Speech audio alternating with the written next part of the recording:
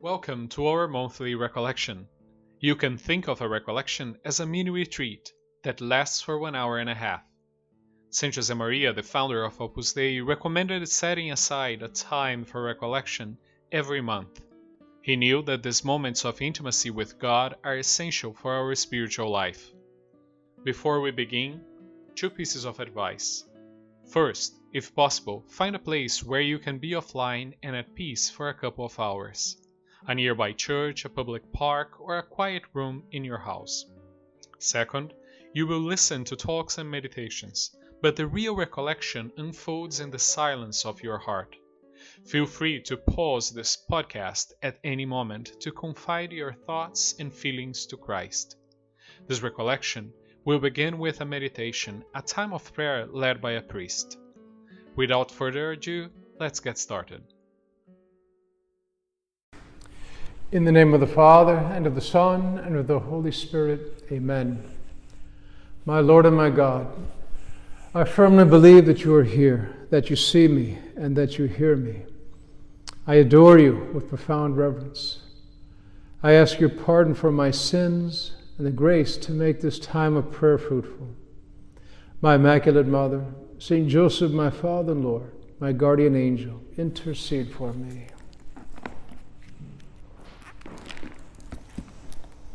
The apostles followed our Lord closely, and he demanded much of them with great hope in the big catch.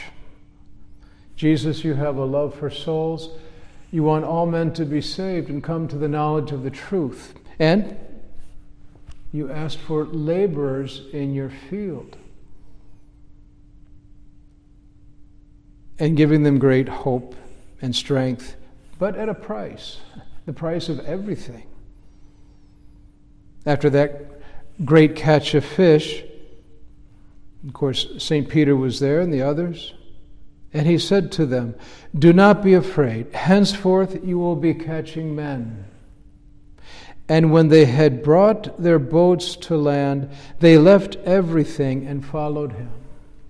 You see the dedication that these apostles will live in spite of their faults.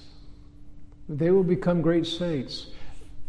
Yes, with a price. They left everything and followed him. That's what the saints do. And that's what Saint Josemaria, the founder of Opus Dei, did with his life. He followed the Lord. He gave everything. Here we are in the month of June. It's a good time to consider the life of Saint Josemaria. The saints inspire us. We look at the lives of the saints, and in a certain way they give us a little glimpse into the way to live, even a bit of hope. Well, maybe I can do more for God myself. Maybe I have a chance of being a saint. We're all called to be saints. This is God's will for you, St. Paul says, your sanctification. And so let's, with the help of the saints, with the help of St. Josemaria, let's strive to be saints. Yes, we're all called to be saints. That was the message that St. Josemaria preached his whole life, called by God to found Opus Dei, with the goal of sanctifying everything in everyday life, a very hidden way usually, ordinary sacrifices, patience with others, a deep prayer life, sanctified work. That's the way that God wants all people in the middle of the world to live, to try to be a saint. And this with great joy. I always like a little description that someone wrote about Saint Josemaria at the beginning of a book. Like Nietzsche, you said that you could only believe in a God who could dance. Well, I assure you he can. I've known a man who danced with God. That's a nice little description of the life of Saint Josemaria. A man who danced with God. He encouraged us to joyfully fulfill the adventure of seeking holiness, the adventure of leaving everything behind and giving God our best, the adventure of beginning again and again, because We're by no means perfect. And that would give us a certain consolation, to be sure. Gives us a consolation when we see our faults. Yes, we too can be men, women who dance with God in our daily lives. God loves us unconditionally. God is my loving Father. St. Josemaria based his whole spiritual life on that truth. God is my loving Father. God never gives up on me. And therefore I have every reason to dance with God throughout my life. There are some phrases, I think, that sum this up a bit. In the life of St. Josemaria, a certain vision that he had, that God gave him. At the beginning of his life, he would repeat that aspiration from Scripture, Domine ut videam, Lord, that I may see. From the blind man in the Gospel who approaches Jesus, and Jesus asks, well, what do you want of me? And that man responds, Domine ut videam, Lord, that I may see. And St. Josemaria used that phrase, that prayer, in his own spiritual life.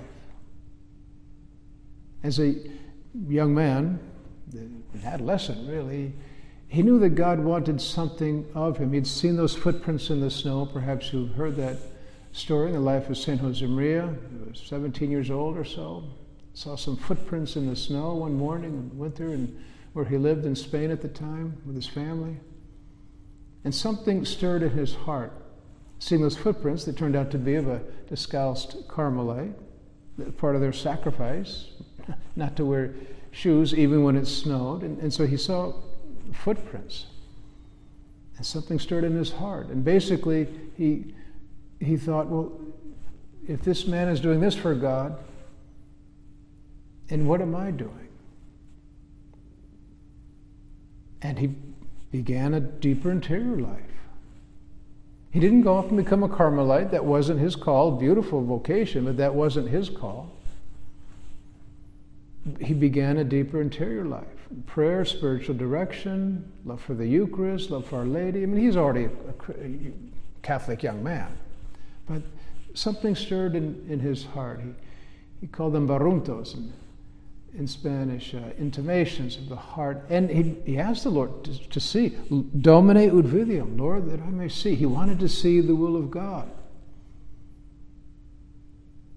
And with time, the Lord would show him specifically on October 2nd, 1928, while making retreat. He saw the plan that God had for him, in his case, to found Opus Dei. He was a young priest,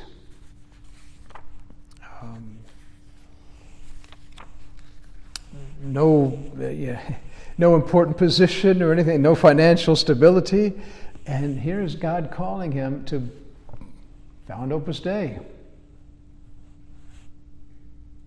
He would often say, all I had was my 26 years, the grace of God, and a sense of humor.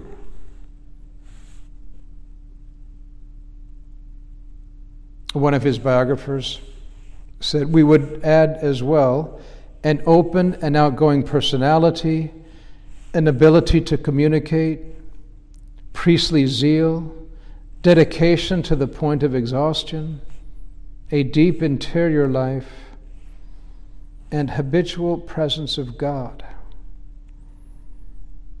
Well, yes, that is a nice description of the life, the way of St. Josemaria. But in his humility, I said my 26 years, the grace of God, and a sense of humor. He'd also say about himself, I'm just a poor sinner, madly in love with Jesus Christ. And that too can be a good point of reflection for us in our prayer. Am I madly in love with Jesus Christ?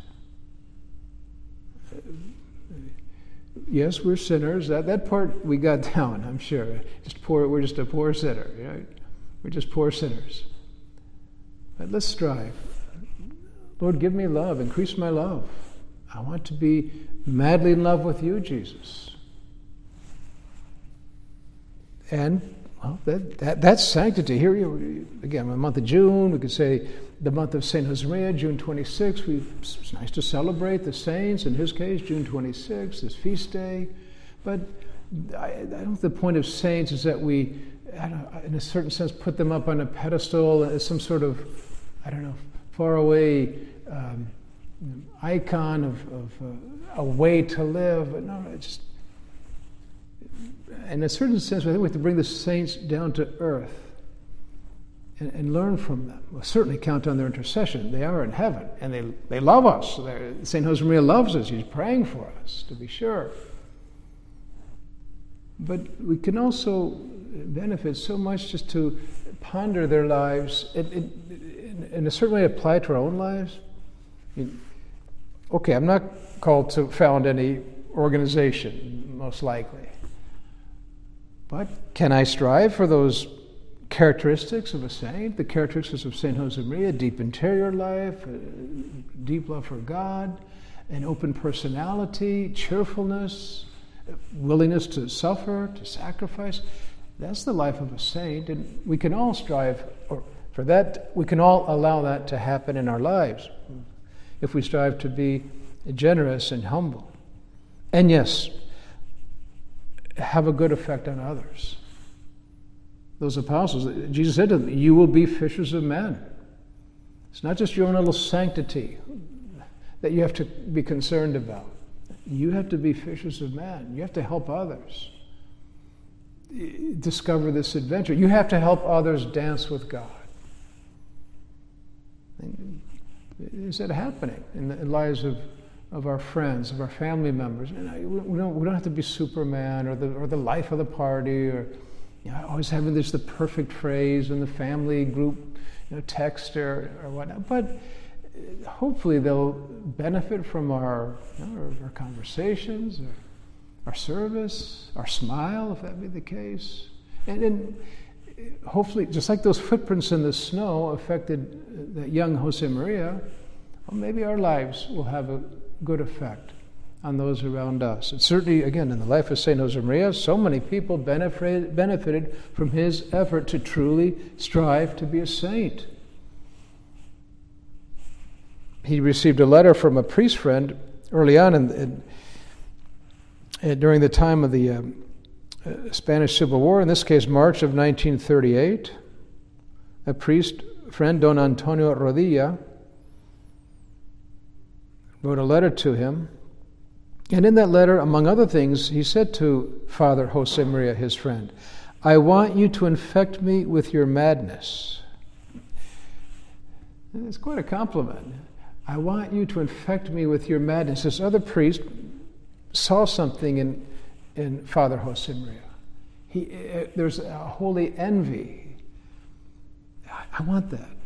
That priest, Josemaria, that madness, as he would say about himself, I'm just a madman. I'm just a sinner madly in love with Jesus Christ. That other priest, I want that. I want you to infect me with that. Well, St. Josemaria is certainly willing, now from heaven, to infect us with his madness. So it's good to go to his intercession. So many people have benefited from the life of St. Josemaria. Those who lived with him, I never met St. Josemaria myself. During my studies in Rome, I met quite a few people who did. And it was impressive to hear the stories. It's a family. Opus Dei is a family. Just to hear the stories of their encounters, their life with St. Josemaria. And it's not like these incredible stories of, some sort of great feats that he did, or miracles that he pulled off, or just the joy of his everyday life, his care for others. Of course, they saw his zeal, his willingness to sacrifice, and yes, there were, I guess, mystical things about his life that people knew about. But just the point that they emphasized is his genuine love for God, his genuine love for neighbor. They didn't make him some sort of, surreal type of person or priest. No, he was just a lot of fun to be around. Sometimes we might think of the saints, I wouldn't want to be around him or her. I'd feel so, small or sinful. Well, no, people, again, that's the sense I got talking to people, listening to people who lived with St. Josemaria. Just great to be around. A man who danced with God, and I suppose a man who, if needed, danced with others. Don Alvaro, who worked alongside of him for so many years, Blessed Alvaro, felt ill. He fell ill, and to cheer him up a bit, St. Josemaria danced to help him to laugh a little bit. A great sense of service, a sense of humor, of optimism we see in the lives of the saints, and certainly that was the case of St. Josemaria, who saw the goal, saw the mission that God had given him, and dedicated himself completely to that. We can't really speak about St. Josemaria without speaking about Opus Dei. That became his life, to help others discover God. Well, in his own words, he says it so beautifully in one of his homilies. Understand this well. There's something holy, something divine, hidden in the most ordinary situations, and it is up to each one of you to discover it. And that's the way we can try to be a saint. That's within our reach. It requires self-sacrifice, the presence of God, the narrow gate, but we can try to discover that something holy, that something divine, hidden in the most ordinary situations. We discover the invisible God in the most visible and material things. There is no other way. Either we learn to find our Lord in ordinary, everyday life, or else we shall never find him.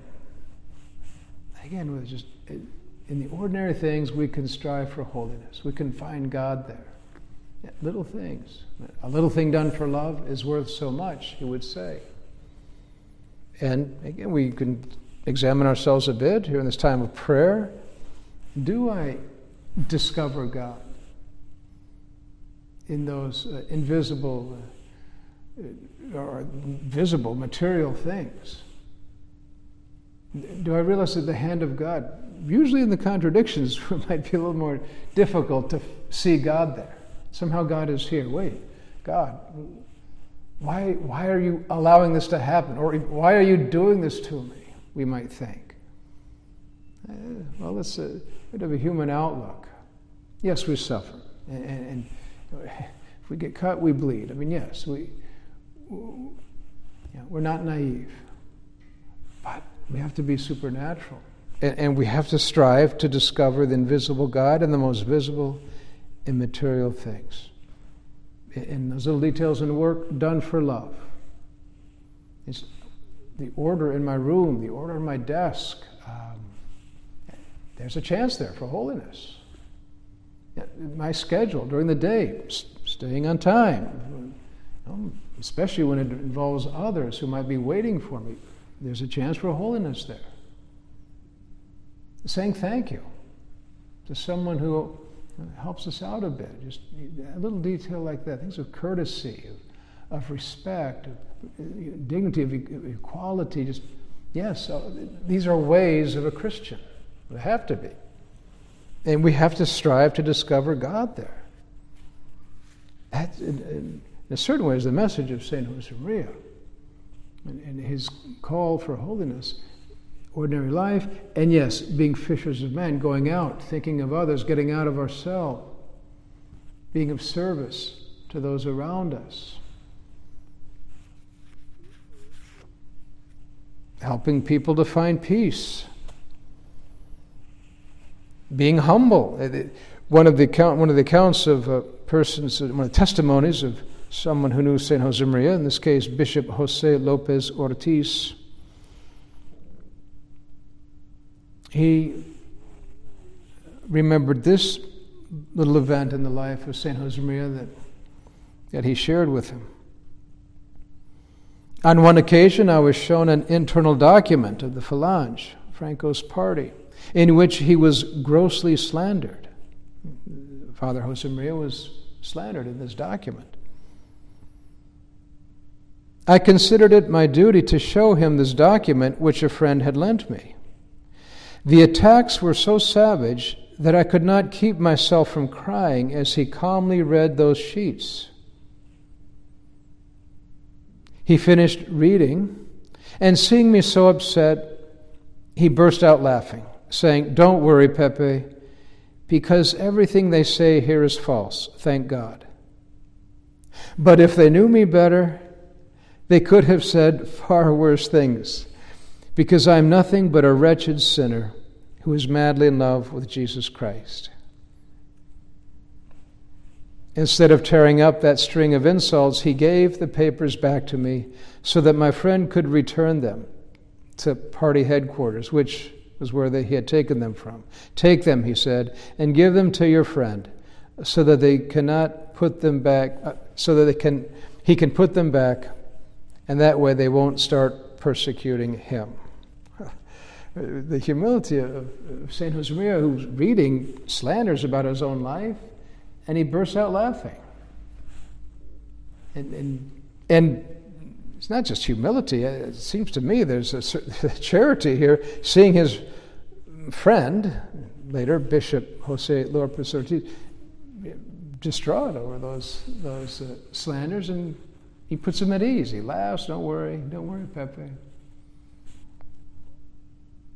Well, do I discover the invisible God in the most visible and material things? Sometimes very difficult things. Do I find God in the cross? The little crosses that come my way in daily life. There too, St. Josemaria had a real devotion to the Holy Cross, to the Sacred Heart of Jesus. He felt loved by God. Well, let's strive in our own way to sanctify these ordinary things of life.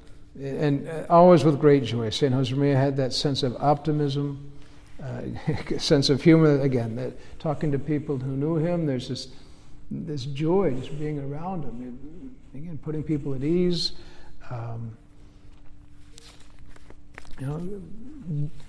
Being able to forget about himself and put himself in the shoes of the other. When he went to Mexico in 1970 to pray there at the Villa, the shrine of Our Lady of Guadalupe, asking Our Lady for her intercession for the church, for the work. The members of Opus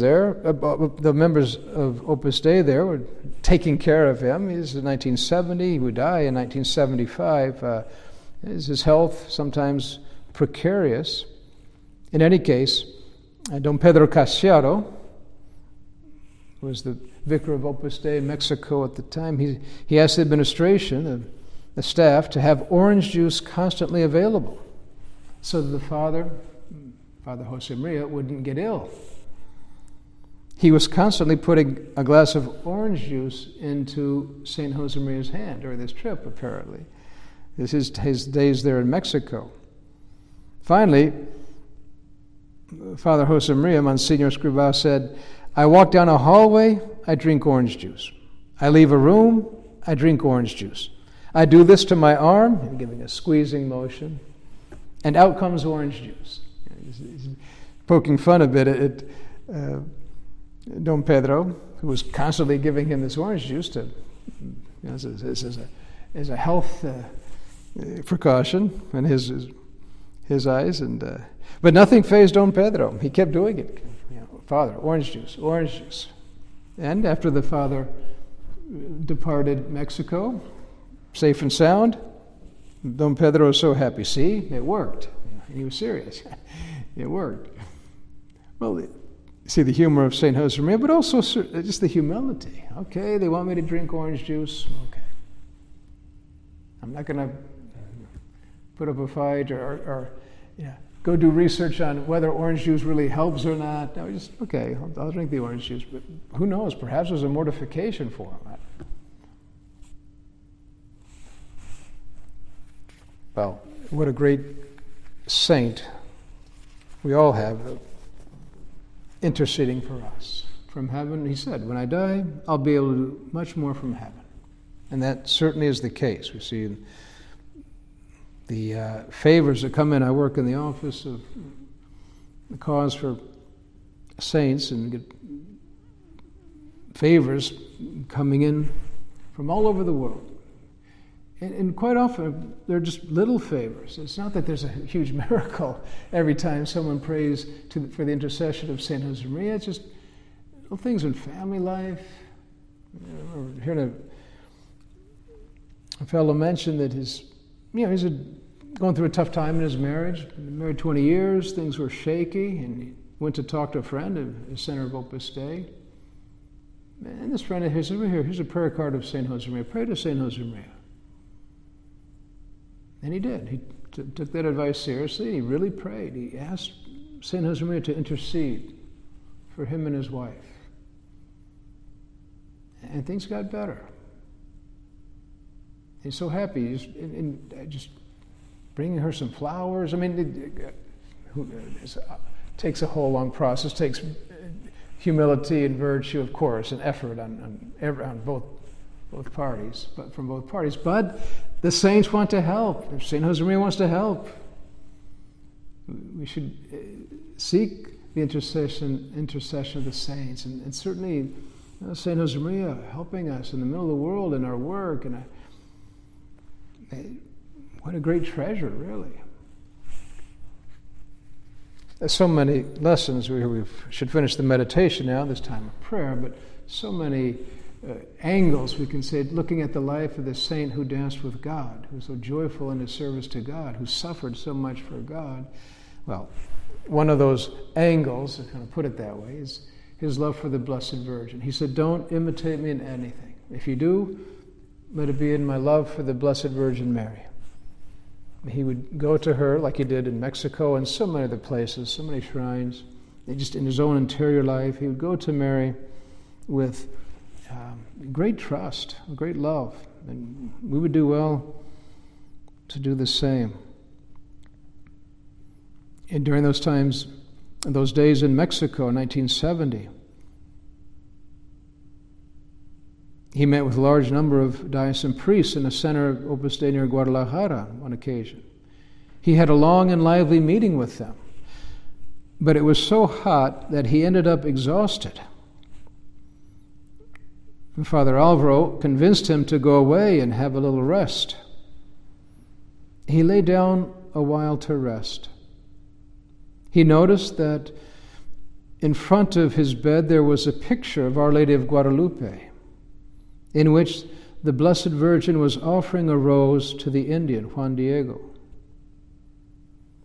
That is the way I would like to die, he murmured, looking at the Blessed Virgin, and with her giving me a flower. That's pretty much the way it happened. You look at the moment of his death, there's an image of Our Lady of Guadalupe there in the room he was in Rome. Well, he longed to see the Lord's will, Domine ut videam, Lord, that I may see, during his early life and then throughout his life. Lord, that I may see, I want to do your will. And he wanted to be with God forever. That was another phrase, aspiration he would use, especially toward the end of his life. Lord, I long to see your face. Well, now, as Saint Josemaria, he's constantly gazing upon the face of God. And our Blessed Mother and all the saints are right there with him. Well, let's follow that way. And wherever God calls us, the place, the way, our background, our talents, our struggles, but let's strive for that, to die. To die in grace. To die loving God. To die a madman. To die dancing with God. To die with our Blessed Mother handing us a flower. That's faith. That's not just pious talk. We have to try to live the way of a saint. Well, we can certainly count on the help of St. Josemaria, who gave his whole life to God. He left everything and followed him. And Lord, we will try to do the same.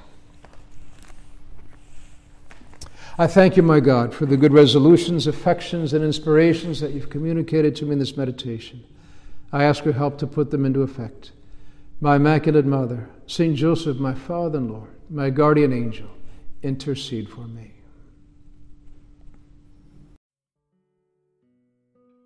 Now we are going to listen to a talk given by a layman that addresses a very practical aspect of our Christian life.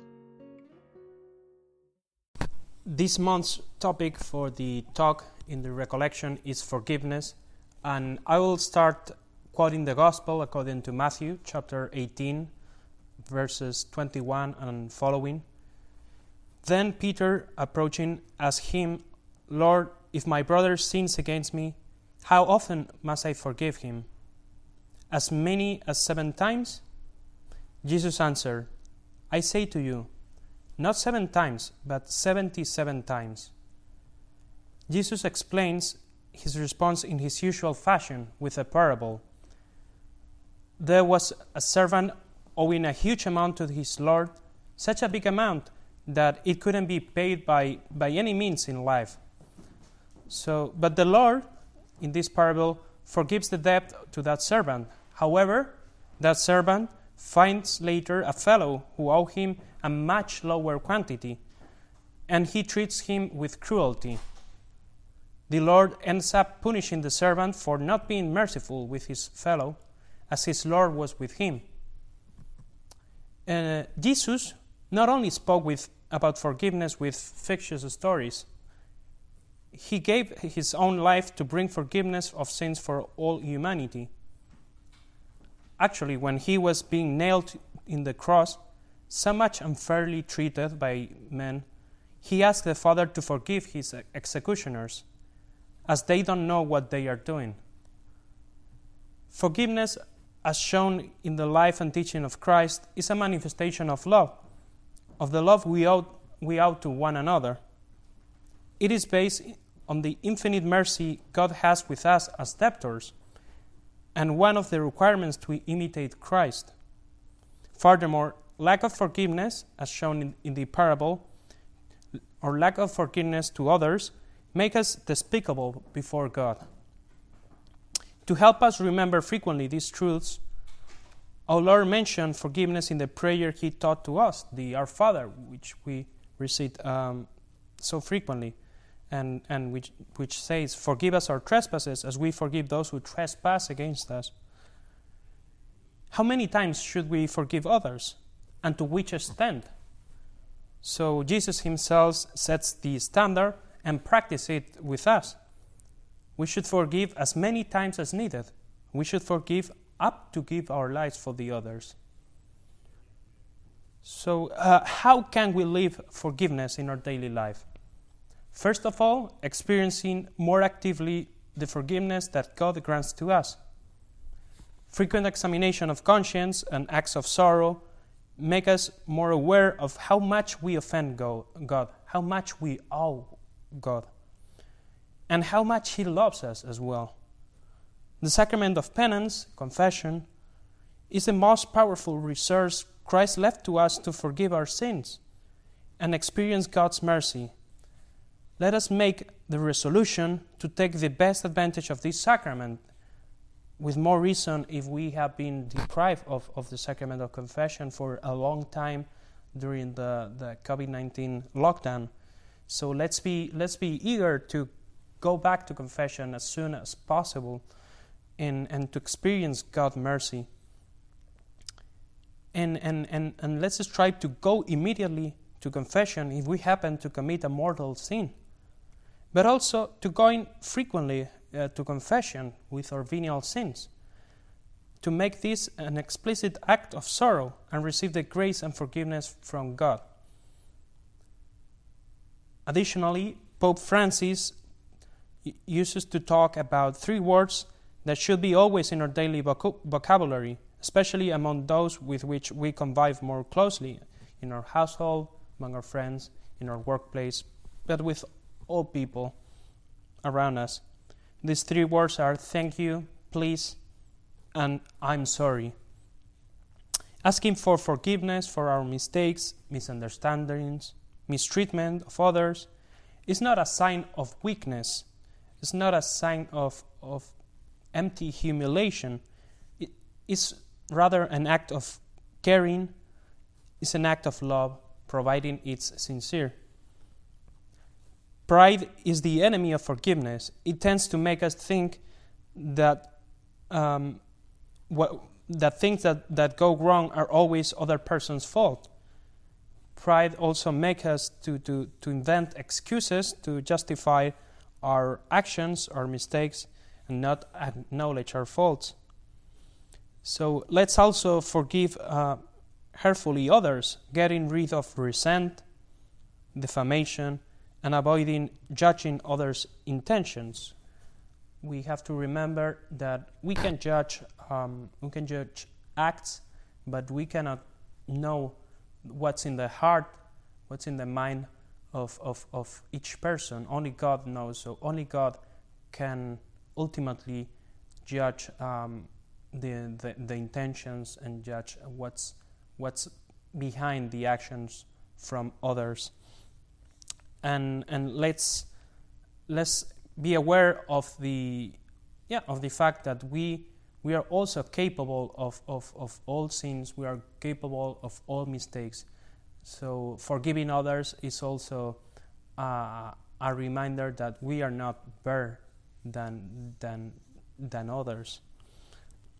And finally, living forgiveness in our daily life in these ways, being eager to say sorry, being quick to forgive others. If we all strive to live this way, we'll make our society more just. In these days, we are experiencing, especially here in the United States, the fruits of hate and discrimination. And we face the risk of widening these wounds in our society if we don't put charity in our strive for justice. So ultimate justice belongs to God, and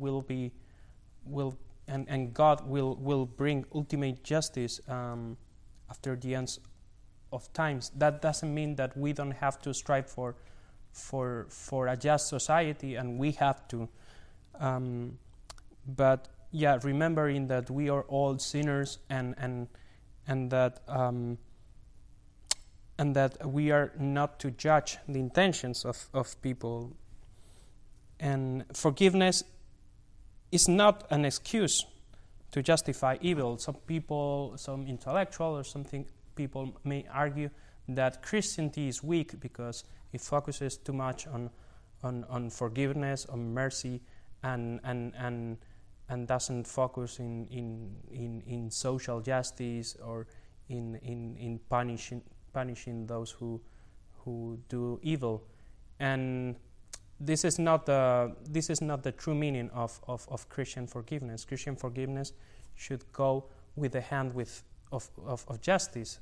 We are to bring justice with charity, and looking forward not to the condemnation of people, but looking forward to redemption.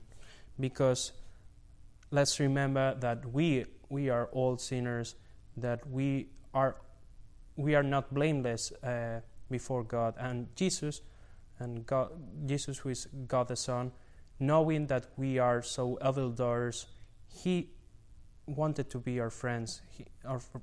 He wanted to be our brother, and He gave up His life for us. So we are, if Jesus did that for us, we also have to be able to forgive others. And forgiveness is the Christian framework to bring justice and redemption to the world. As in Opus Dei and around Opus Dei, we have Saint Josemaria as a role model and teacher of sanctity, and Saint Josemaria is the saint of ordinary life. We can learn from his life and teaching how to practice forgiveness. And Saint Josemaria was indeed a human like us, and had to forgive and ask for forgiveness very frequently. Those who know him, those who have written about his life, report how frequently and how eager was Saint Josemaria to ask for forgiveness all the times that he realized that he have treated other people unfairly, or he had used maybe strong reactions, or wherever, and he did that very very quickly and with humility. He was not ashamed to recognize his faults and sought quickly for confession and the forgiveness from others. He proposed and he lived the practice of frequent confession, because he was aware of his condition as a sinner before God, and wanted to also to receive the grace, to receive the mercy from God very frequently, and taught us to go to frequent confession. And he also as I say, was very very quick to seek for forgiveness from others, and also to forgive, and he had a lot to forgive in his life. He was very very frequently calumniated by other people, especially during the civil war in Spain. He had to suffer persecution, and he, even after the war, he was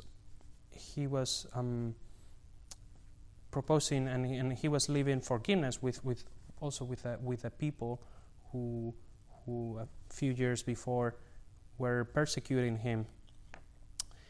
So actually, Saint Josemaria said at least once that he didn't need to learn to forgive, as God has taught him how to love.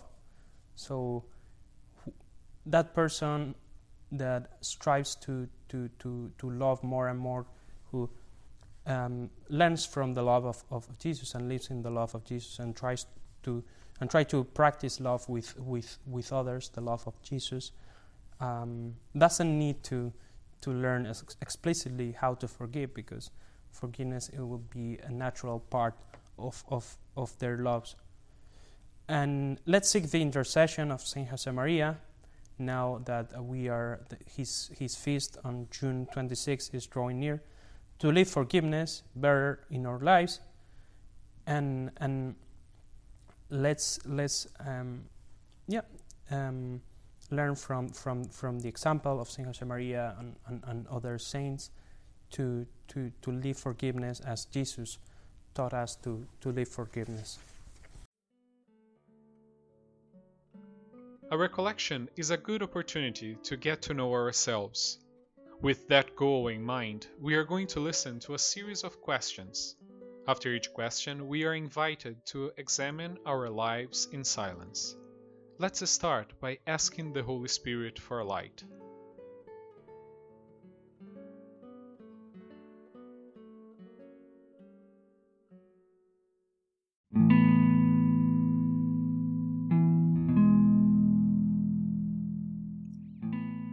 Do I believe that in baptism God the Father has taken possession of my life, incorporating me into the life of His Son, Jesus Christ, sending me the Holy Spirit? Each morning do I offer my life to God.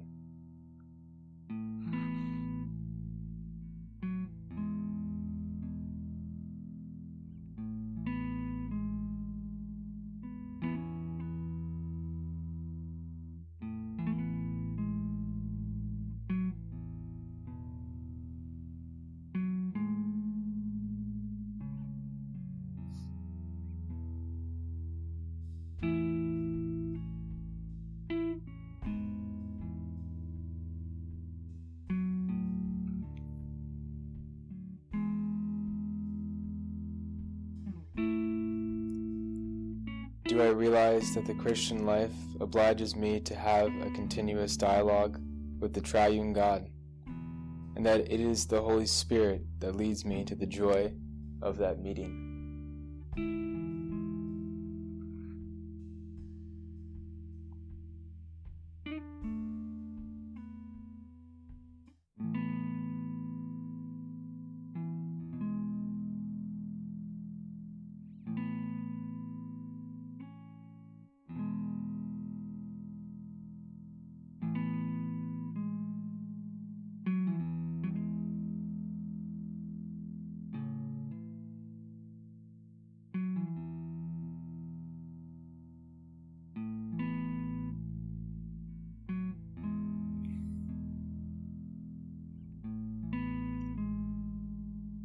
all who are led by the Spirit of God are sons of God. It is clear to me that the effectiveness of my struggle comes mainly from letting the Holy Spirit act in my soul. Do I pray for light to see what God is asking of me at each moment, and for the strength to carry it out?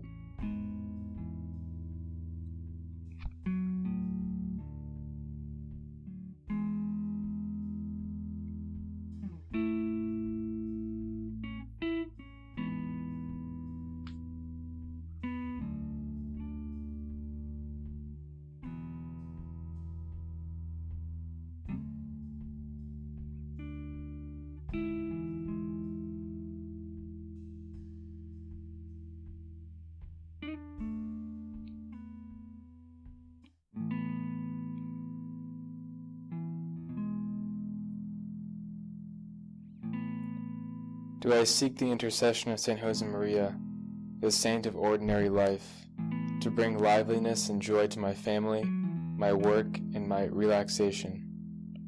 Am I familiar with his life, and do I reflect on his writings?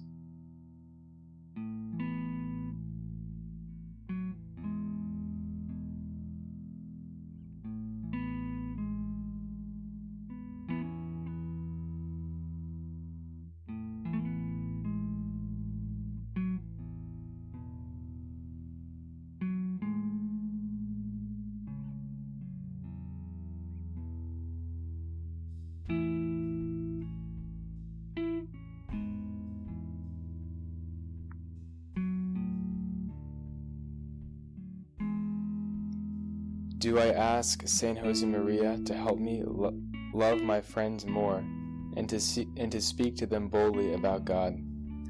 Could I spread devotion to this saint and make his writings known? Am I trying to apply his teachings to my own life?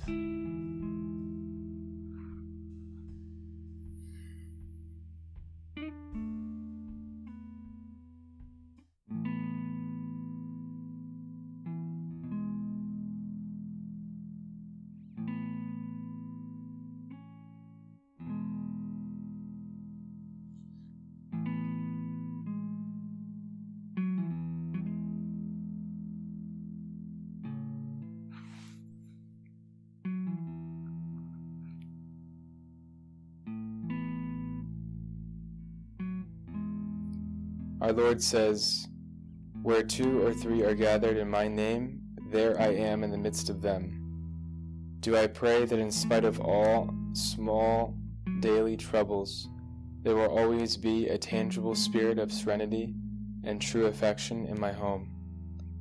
Do my family members and friends know that they are truly loved and understood simply by the way I listen to them?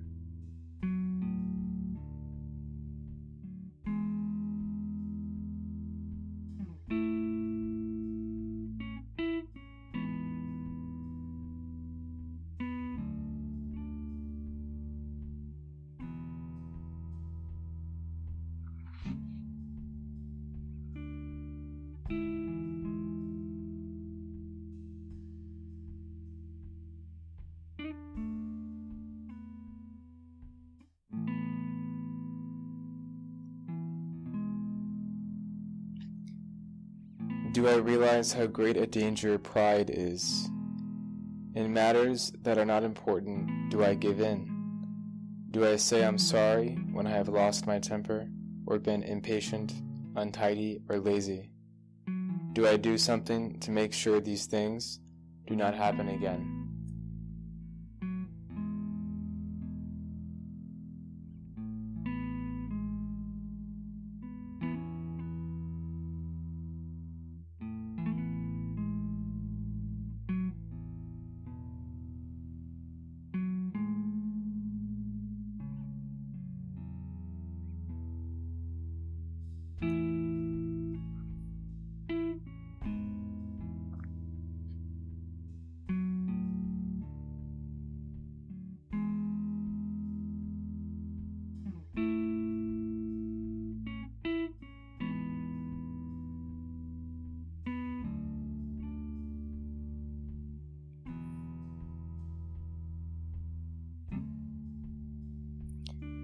Charity consists not so much in giving as in understanding. Often the gift friends and family members appreciate most is not something material, but the time and attention that we could give to them. Do I listen with real interest, or do I show indifference? Do I look for the best way and the right moment to speak to them?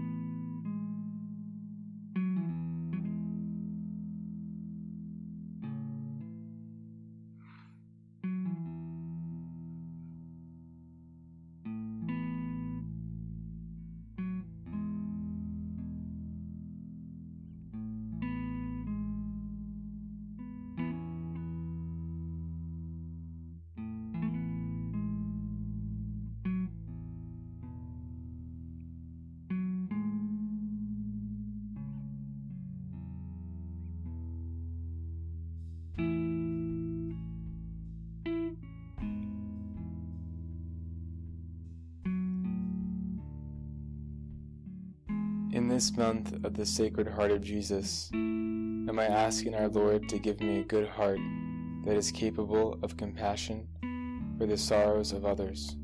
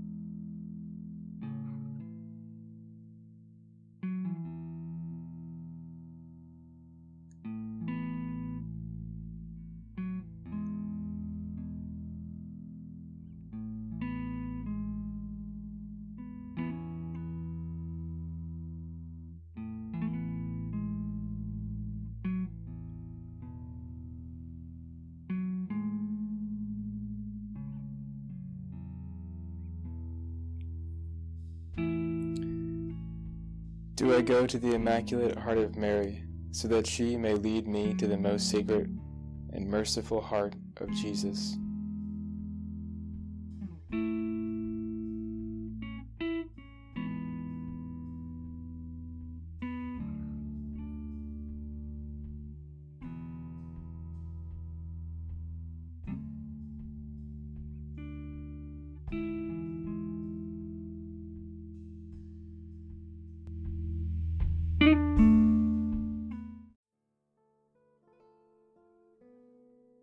We can end our examination of conscience by telling God that we are sorry for our sins and thanking Him for His merciful love.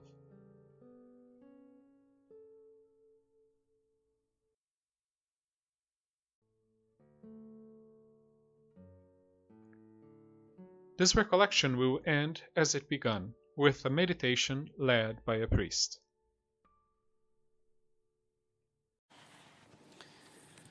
In the name of the Father, and of the Son, and of the Holy Spirit, amen. My Lord and my God, I firmly believe that you are here, that you see me, that you hear me. I adore you with profound reverence. I ask your pardon for my sins and the grace to make this time of prayer fruitful. My Immaculate Mother, Saint Joseph, my Father and Lord, my guardian angel, intercede for me. We are now in the season of graduations, and what a strange season this is, because practically every university in the world, or at least in this country, is closed, as are most high schools. And so students around the world, seniors, are not able to participate in their own graduation, at least not physically. My little brother just graduated from college last week, and so how did he celebrate this event? How did my family celebrate this as they were unable to go physically to his campus? There was no ceremony at the university, no music, no crowds, no cheering. And so one could think, well, this is a real downer, right? This is unfortunate. But love finds a way. And it was beautiful to see how my parents and siblings and nieces and nephews, they all rallied to create a graduation for my brother in the backyard, in their own house. And we all followed this ceremony via WhatsApp.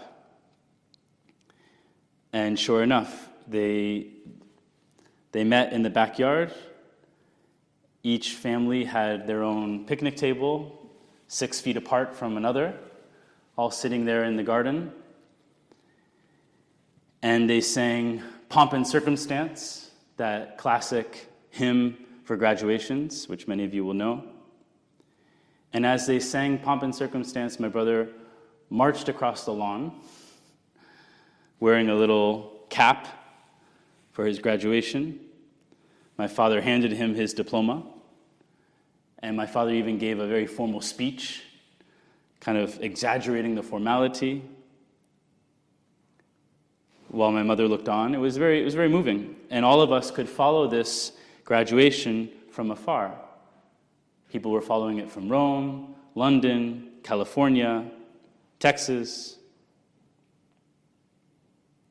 What an image, right? This image of unity despite separation. A physical separation which was quite dramatic. My brother was physically separated from his classmates. He was separated from his campus, from his teachers. He was separated from our relatives, his siblings, and yet unity finds a way, right? Unity finds a way to overcome these barriers and remain united. And that begs the question, and this is a question we ask you, Lord, here during this recollection, during this time of extended prayer over the next few hours. We're going to spend time in silence with God, and we ask you, Lord, the following question. Where does unity truly lie?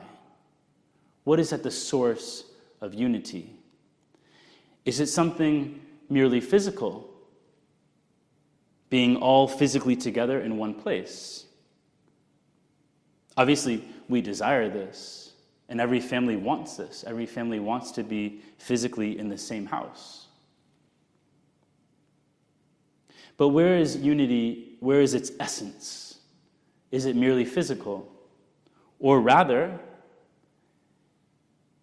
is true unity a unity of hearts and minds, a unity of wills and desires, what we could call a spiritual unity?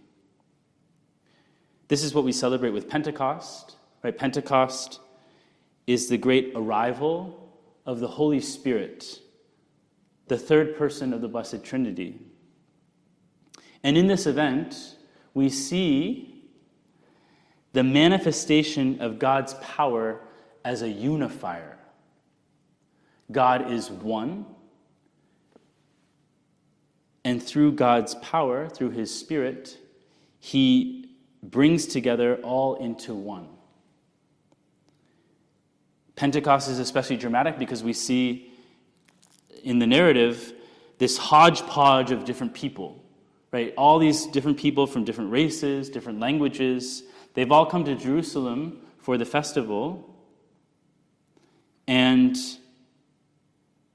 in a miraculous way, through what is called the gift of tongues, all of them understand the apostles in their own language. It's really a striking thing. We can read here this narrative. When the day of Pentecost had come, they were all together in one place. And suddenly, a sound came from heaven like the rush of a mighty wind, and it filled all the house where they were sitting. And there appeared to them, to the apostles, right, to the 12 apostles, with Our Lady, with the holy women, the disciples. There appeared to them tongues as of fire, distributed and resting on each one of them. And they were all filled with the Holy Spirit and began to speak in other tongues as the Spirit gave them utterance. Now there were dwelling in Jerusalem Jews, devout men from every nation under heaven. All of the nations were gathered in this moment for Pentecost, for the feast, this Jewish feast in Jerusalem. And at this sound, the multitude came together, and they were bewildered, because each one heard them speaking in his own language. And they were amazed and wondered, saying, "Are not all of these who are here speaking Galileans? How is it that we hear, each of us, in his own native language? Parthians, Medes, Elamites, residents of Mesopotamia, Judea, Cappadocia, Pontus, Asia, Phrygia, Pamphylia." These are places, some that we don't even recognize anymore. They've come and gone. Egypt, parts of Libya belonging to Cyrene, and visitors from Rome, both Jews and proselytes, Cretans from the island of Crete, Arabians. It's such a hodgepodge of different people, of different cultures, different walks of life, different races. We all hear them telling in our own tongues the mighty works of God. And all were amazed and perplexed, saying to one another, "What does this mean?" What does this mean, Lord? We can ask the same question as we meditate on the mystery of the Holy Spirit. What St. Josemaria Escrivá, the founder of Opus Dei, used to call el gran desconocido, the great unknown. This aspect of God, the third person of the Blessed Trinity, which to our minds perhaps is the most mysterious. Who is the Holy Spirit? What does this mean, this action of the Holy Spirit on Pentecost? Well, one clear action of the Holy Spirit is that he unifies. Right? He brings together this myriad group of people, and he creates a unity. In fact, the church is born, we could say, at least visually, on Pentecost Sunday. The church is born in this moment when the apostles preach and the first people are baptized. This unity in which each person hears the same message in their own language. Peter's discourse concerning Jesus Christ is conveyed to all of these different people in a single reality, which brings about conversion. And they all ask for the same thing. Right? So all of these different people, what do they ask for? They ask for baptism. They're so moved by the message of Jesus Christ that they want to convert. When they heard this, they were cut to the heart and said to Peter and the rest of the apostles, "Brethren, what shall we do?" Peter said to them, "Repent and be baptized, every one of you, in the name of Jesus Christ, for the forgiveness of your sins, and you shall receive the gift of the Holy Spirit." And then this is incredible. Those who received his word were baptized, and there were added that day about 3,000 souls. From disunity, from separation, from a group of people that were barely related to one another, is born the family of the church. 3,000 souls who are baptized in the name of Jesus Christ. The Holy Spirit, Lord, you bring about the birth of the church. The miracle of Pentecost is a miracle of unity, in which the Holy Spirit forms the family of God, a family that is united not so much by physicality. In this moment, they're all together, but they will soon be spread out all over the world. They will go back to their respective countries, to their respective cultures. But now they are a family, a spiritual family, the family of Jesus Christ, in which they have one heart, one mind.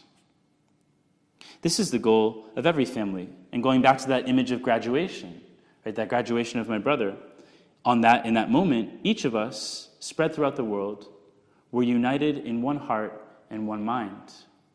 This is the goal of every family. This is the goal of every marriage. One of the talk in today's recollection will be on the beauty of marriage, the unity of marriage. Many of you are married. Many of you struggle to live unity with your spouse. This too is a work of the Holy Spirit. It's something that we can ask right now. Lord, help me to be more united to my spouse. The unity of the church, the unity of each family, that is a reflection of the unity of God himself. Here we have our Lord present in the Blessed Sacrament. When we imagine God, when we reflect upon the reality of God, God is one. God is three in one. Three persons, Father, Son, Holy Spirit. One God. It is a community of persons that is so intense that it is a singularity. It is a unity. And in fact, the Holy Spirit expresses the unity between the Father and the Son. The love between the Father and the Son is a bond that is the Holy Spirit. God is love. God is the love between the Father and the Son. God is the unity between the Father and the Son, which is the Holy Spirit. And when we speak of the unity amongst ourselves, when we speak of being united one to another, when during this COVID crisis we are physically separated and yet spiritually united, that unity is a reflection of God himself. When Jesus speaks to the apostles in the upper room, he tells them as much. He tells the 12 apostles that they may be one just as you, Father, and I are one. That's a pretty high bar to reach. And Lord, isn't it true that so often we suffer from divisions? We suffer from divisions within our families, arguments, disagreements, tensions, judgments. How easily we lose our patience with people, how easily we can allow ourselves to be separated from one another in our hearts. And yet, Jesus over and over again re-invites us to the unity that he has with the Father, that they may be one as you, Father, and I are one. Lord, we want this unity.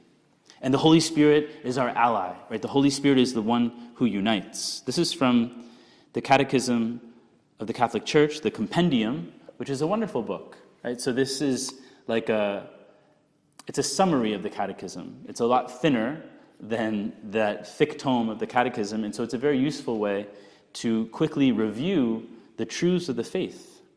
And so what does the Compendium tell us about the Holy Spirit? To believe in the Holy Spirit is to profess faith in the third person of the Most Holy Trinity, who proceeds from the Father and the Son, and is worshipped and glorified with the Father and the Son. That, of course, is from the Creed. The Spirit is sent into our hearts so that we might receive new life as children of God. The Holy Spirit is the proper name of the third person of the Most Holy Trinity. Jesus also called him the Paraclete, which means the consoler, also the advocate. Jesus calls him the Spirit of truth. In other moments of the Scripture, he's referred to as the Spirit of Christ, the Spirit of glory.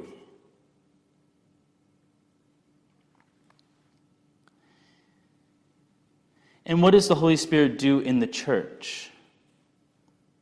Here the Catechism says the Spirit builds, animates, and sanctifies the church. As the Spirit of love, he restores to the baptized the divine likeness that was lost through sin and causes them to live in Christ the very life of the Holy Trinity.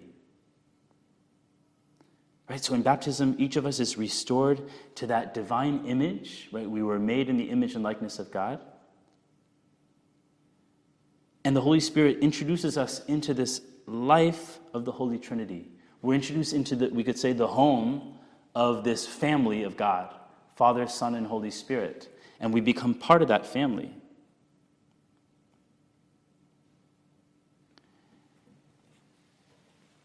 One heart and one mind. This is what we're after. And the Holy Spirit works as the sanctifier. He stitches together the broken pieces of our soul. He stitches together the broken parts of our family. In a way, the event of Pentecost is like the reversal of the event of Babel. You'll remember from the Old Testament that really enigmatic story. It's very hard to understand. The story of the origins of the races and how originally there was a single language spoken by mankind, and then with the event of Babel, there arises this disunity, this separation. Right? The people of Babel try to build a tower to the heavens. It's an act of their pride, and so God punishes them by creating confusion of languages.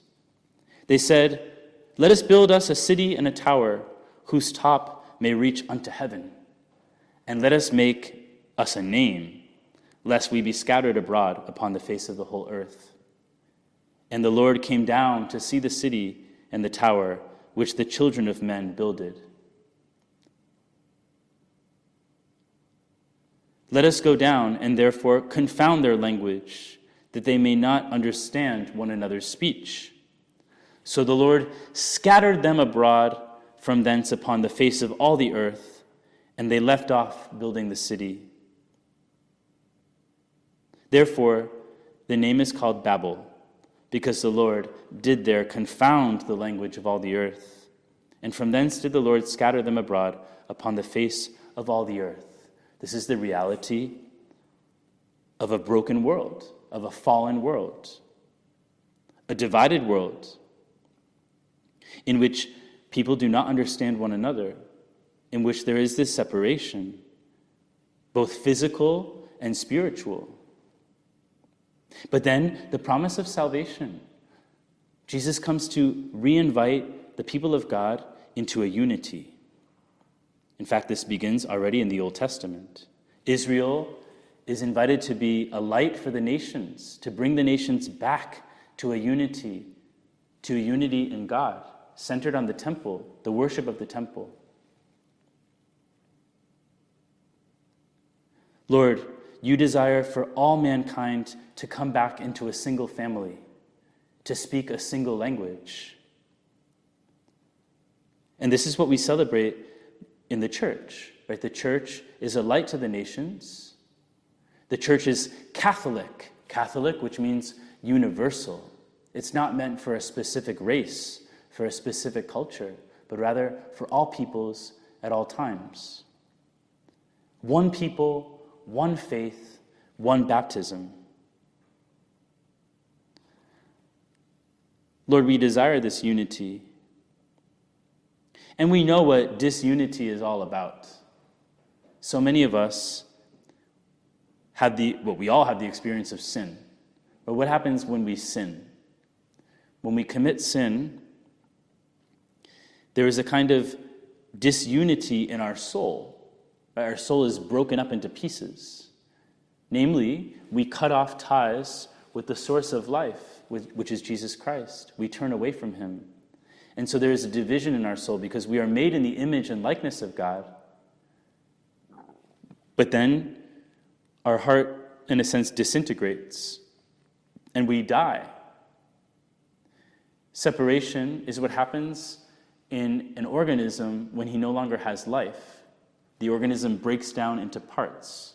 You can imagine a carcass, right? A carcass of an animal that is no longer alive. It starts to break up into pieces, and in fact, it eventually disintegrates into the earth.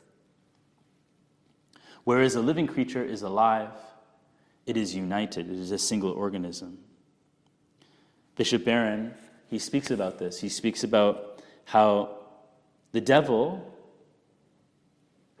the father of lies, he wants to divide people. He wants to divide the church. He wants to divide the soul. He said, this is Bishop Aaron, the diabolic is literally a scattering power. In Greek, to scatter is diabalen. Sin separates us from one another, but it also divides us interiorly, setting one part of ourselves against another.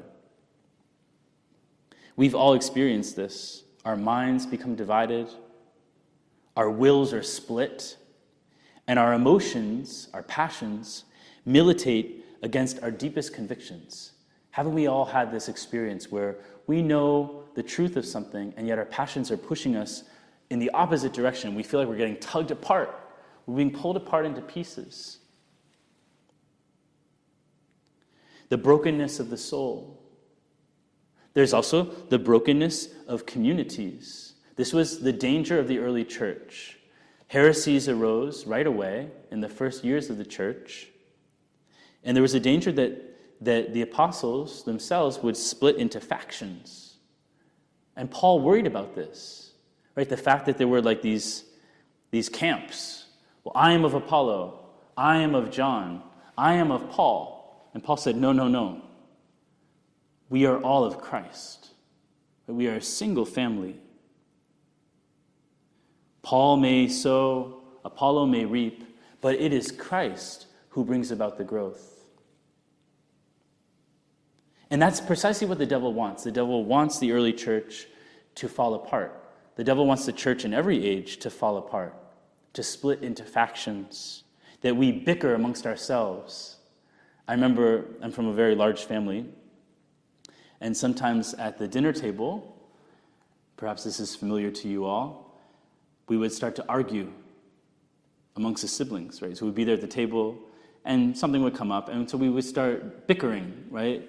Going back and forth, and the tension would start to increase until my father would just kind of pop the bubble and say, "Stop bickering like a bunch of old ladies."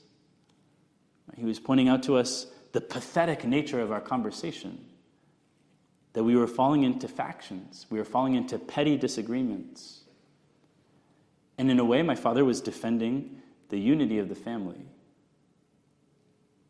This, of course, is the work of the Holy Spirit. We could say that in a way, the Holy Spirit and the devil are battling against one another for the family of the church. The devil wanting to destroy the family through disunity, and the Holy Spirit wanting to build up the family through unity. What is the fruit of Pentecost Sunday? What happens in this miracle of languages? It's really very powerful.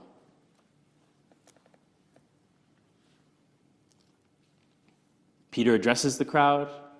They decide to be baptized, right? And then how does Luke describe this new family, the family of the church? So those who received his word were baptized, and there were added that day about 3,000 souls. And they devoted themselves to the apostles' teaching and fellowship, to the breaking of bread and the prayers. And fear came upon every soul. Many wonders and signs were done through the apostles. And this is beautiful. All who believed were together, right? They were together, united, and had all things in common. They sold their possessions and goods and distributed them to all as any had need. A single enterprise. And day by day, attending the temple together and breaking bread in their homes, they partook of food with glad and generous hearts, praising God and having favor with all the people. And the Lord added to their number day by day those who were being saved. This is the church, Lord. This is the church of every age, or at least we want it to be. In a sense, what is described here is a healthy family, a family that eats together, that prays together, that helps each other out, that is attentive to those who are weaker, those who are suffering. They pull together as a single unity, a single enterprise, a single mission. That is the fruit of Pentecost Sunday? Who pulls together all of this?